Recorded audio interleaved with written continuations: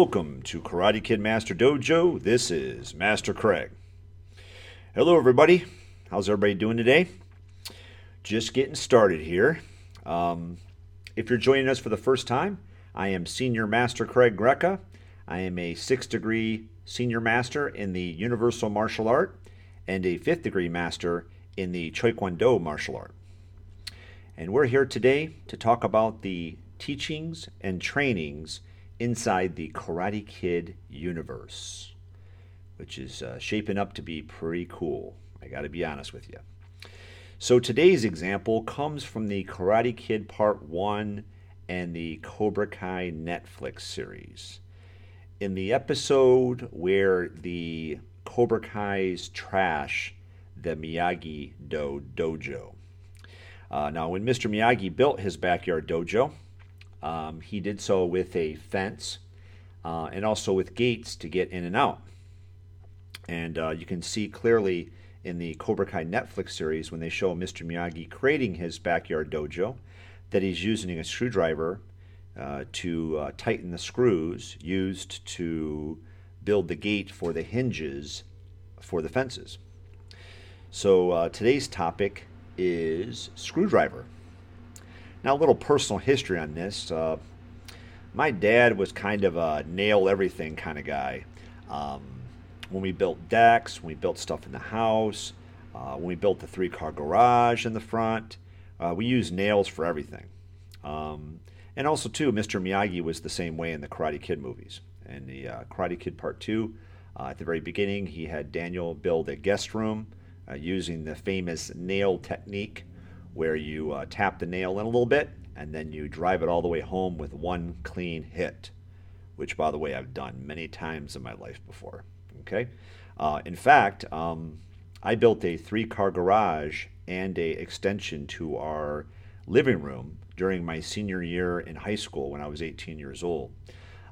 That summer, I just spent the whole summer helping my dad build that. And because my dad hurt his elbow, I almost single-handedly shingled the entire roof of the house. And I did so using those roofing nails and with a hammer.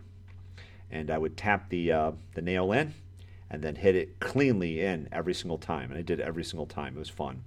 So that's what I did to entertain myself while I was sitting on top of a hot roof all summer. But in the my current construction stuff that I do, I use construction screws to build everything, okay? And the reason why is because it's a little bit easier in some respects, and you can take things apart. Very frequently when I build obstacles, sometimes the need for them or the focus of them will change over time, and I will either improve upon it or take it apart and build something else. By using construction crews to build stuff, I can take it apart, and I don't have to worry about the nails that pop up over time. So, for example, on our decks back home, over the years, as the deck seasons, sometimes little nails would pop up, and then your foot would catch them, and you have to go around with a hammer and smack them back down again. So, we're talking about the work task of using a screwdriver. Now, before we get into that too much, I just wanted to say that I don't really use a traditional screwdriver per se, unless I'm doing something sensitive, like a wall anchor or something with smaller screws that have to be put together, or something similar like that. And the reason, if it's something that's sensitive to over tightening or stripping, then I'll use a normal screwdriver. Otherwise, I use a power drill. Okay, now power drills, just like some of my other topics, the modern approach to this still has a bearing on the same muscles that are used when you use a screwdriver. And that is the forearm muscles and the grip strength that you use in order to do that, because you have to lock your wrist and really power through it in order to do that, to build stuff with a power drill, okay? It just saves you from hours and hours and hours of trying to screw it in by hand, which is a lot of work, and your forearms would be dead when you got done. So the work task that we're talking about today is building anything using construction screws. So what I do here at the school is I build American Ninja Warrior obstacles out of that. Okay, so I also too use screws to build the handrails that I use at the studio. So I have handrails in my studio that people can use for bar type activities as well as stretching between classes so they can get a nice stretch. Now, most of the time when I build stuff, I pre-drill the holes first, and I do that for lots of reasons. One, it makes it a little easier for the screw to go in and to set properly. And then two, it keeps the wood from splitting. So a lot of times you don't want your wood to split when you're going to do an application. So you want to make, especially when you're doing like putting a piece of plywood on top of an obstacle, because the plywood itself will fracture and splinter when you go to put it down. And you don't want that. You don't want your surface to get all messed up for how hard you worked on it.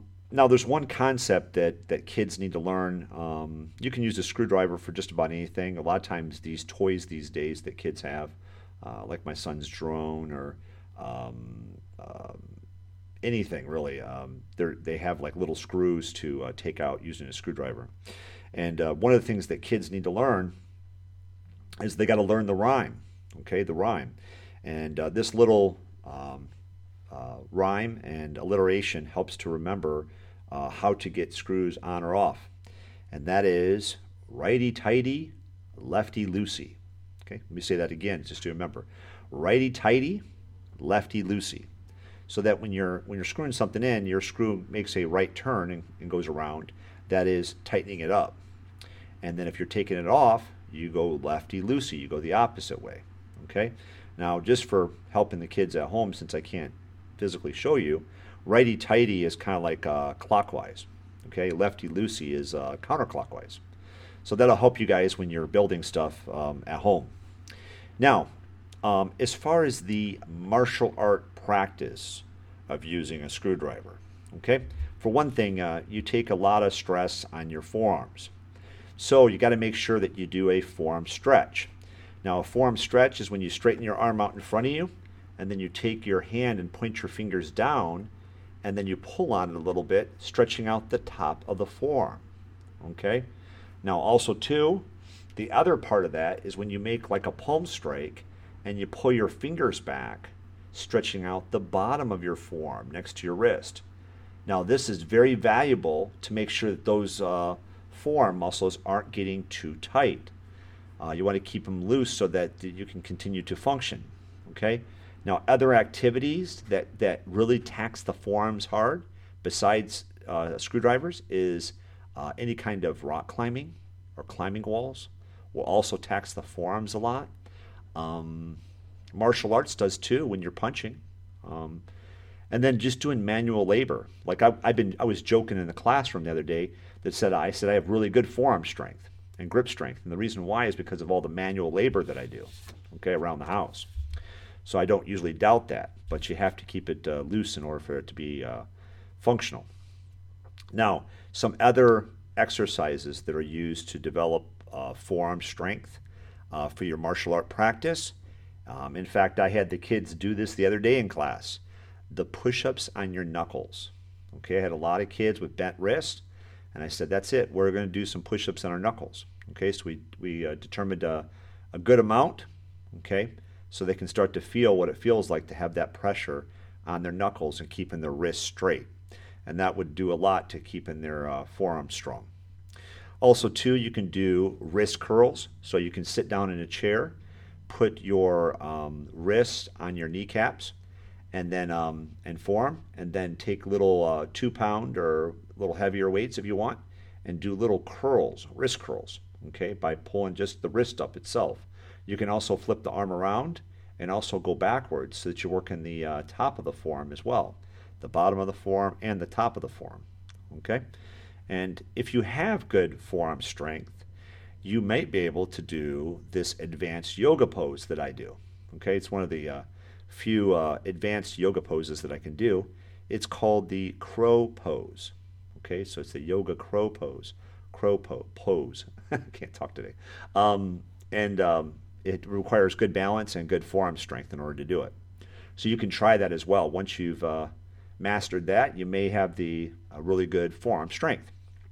Now, another thing that good forearm strength is used for, or another practice of it, is what I call grabs and throws. Now, in class, we have a lot of these self-standing heavy bags that we move. Okay, a lot of people can't move them. That's why I don't want the kids to try, because they don't have the grip strength, the forearm strength, or the balance to move them. So a lot of times we have our instructors or our adults move them. Okay, even our adults sometimes, if they don't not used to it, they don't know how to do it. But you have to grip it. Okay, so like one time I strained my wrist, and I had a real hard. Oh no, I know what it was. My son opened a door, and then I tried to catch it really quick. It was a heavy door, and I tried to catch it real quick from it hitting the next person or hitting him or something, and it caught my thumb and pulled back my thumb. And when it did that, it sprained my between my thumb and my index finger, and it hurt for about 3 months. And I had a hard time moving bags because I had zero grip strength. But it requires a lot of grip strength to grip it and then rip it, and then you balance it and you roll it out. So that's a great practice just by helping us move bags. It's a great practice at home if you have one, or in class. Now, another thing we do too is we do what's called the clinch. And it's one of our close range defenses that we do, where you are grabbing someone by the arms or the shoulders. And this is done very often in wrestling. And this is done very often when a fight becomes into a wrestling match. Okay? But the clinch and move, if you can really manipulate someone because you have strong arms, strong shoulders, strong forearms, and strong grip strength, you can really manipulate them pretty well to throwing them down. Okay, so that's one of the martial art practices you can do. Is you can try the clinch practice, where you clinch someone in class on the arms and the forearms, in the shoulders, and you try and manipulate them to throw them to the ground. Now, another martial art practice, which is a lot of fun, is what I call overclocking techniques. Okay, this is my term. I call overclocking because just like a clock, you're going to go around a lot more than normal on a range of motion angular technique. Now, a couple of examples of that, a real common one is the spinning back fist. And you can practice this with all these movements that I'm telling you. You could practice these 10 times. That's a really good number. 10 to 15 times is a great number. But the spinning back fist, you get into a side stance, and then you spin just like you would for a spinning side kick, but you would whip the back fist around. Okay. Now, as you do this, you spin in almost 180 to 360 degree arc, depending on how much overclocking you put on it. And that's the spinning back fist motion, which is a lot of fun. Okay. Also, too, the round punch or similar techniques can also be done in overclocking as well. You can do it with the rear hand and bring the round punch through, taking a step, and thus bringing your foot all the way around back to the stance it started from, thus creating almost 180 to 360 degree arc in the round punch. Now, in all these techniques, as a disclaimer, it's not always necessary or encouraged to do that in a fight, but it is a lot of fun as a martial art practice. Another one, using some kicks, is the round knee strike. So when you do a round knee strike, you spin on your support leg, bringing your rear leg out and around to hit a target and then follow through. Okay? That's a typical round knee strike. However, you can do this in a spinning fashion by hitting the impact point and then following through until your foot is back in its original stance, thus creating a 360 degree arc of the round knee strike. And we do this one very often in class. Another one is the swing kick, the spinning swing kick, where you take the swing kick through the target and then keep on going once again until you're back in your original stance. The crescent kick, used for higher ranks, is also another one that can be overclocked. Those techniques are all good. A lot of times people would say, well, that's not practical because you wouldn't do that in a real fight because your back is turned. And I understand that, But, the couple ways that we use this are as follows. One, a lot of people don't pivot properly on these angular techniques. Therefore, they have zero power. They're not bringing their leg or fist through the target. They're not crossing the median of the area, the target area. So that helps people to pivot properly and to follow through properly. So as an exercise, it is very, very good to do. Also, too, it looks really good when you're filming little movies. Okay, so when we do our movies and we do an overclock of a technique, like a spinning a reverse swing kick done all the way around in a circle, looks really cool when you're doing techniques. That's why they do that in movies too, so you can see the technique. If you did a really quick flip and hit someone, it doesn't show that often. That's why UFC fights sometimes don't look as cool as movies, because in movies they do these big arc techniques which look a lot cooler because you can see them. Otherwise, it's just a quick hit and you're like, what? Did they hit him? I can't tell if they hit him or not. And that happens in UFC fights all the time. We do this in the classroom as a bonus basic of the day. So a lot of times, giving away all my teaching secrets here, but one of the things I do to make basics more fun is we have patterns, we have speed drills, we have basics, okay? And what I do is I go, today's bonus basic of the day is a overclocking swing kick, with the rear leg. I want you to do the swing kick, go all the way through your target, and return back to your original stance. And they're like, yay, this is fun, or spinning around knee strike or something like that. It's fun. So we do that as a bonus basic of the day, and that's always fun for the students. Now, another way we do this, and I had to think of a more grown-up name for this because we have a different name for it in the Tiny Tigers class. But we have something called the Ninja Spin. Okay, and this seems like it's really appropriate to teach today because we are doing the screwdriver-like motion in our work task. So the Ninja Spin is when you're in a stance, like say a right stance, and then you jump, lift your legs up, spin in the air, and land back in that right stance again. Okay, that's a lot of fun. Okay. We call it in the Tiny Tiger class, we call it the Taz, like the cartoon animal that spins in a circle, the Tasmanian Devil. We call it Taz, and I'm not sure if some of the newer kids get the reference, but I know that I do, and a few others, they think it's cool because that's the name of it, called Taz. But I call it a Ninja Spin in the big kids class or the adult class. Okay, it's a lot of fun. So, anyways,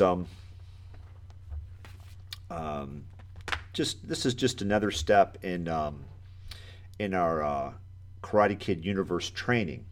And remember that in order to fully learn karate or any martial arts, sometimes you have to unlearn your misconceptions about what constitutes training. And that is why we are here. Okay? We're not here just to do the same old, same old. We're here to explore the different ways that you can train in martial arts, because a true champion is always training. Okay, so if you truly want to be good at something, you have to always be training.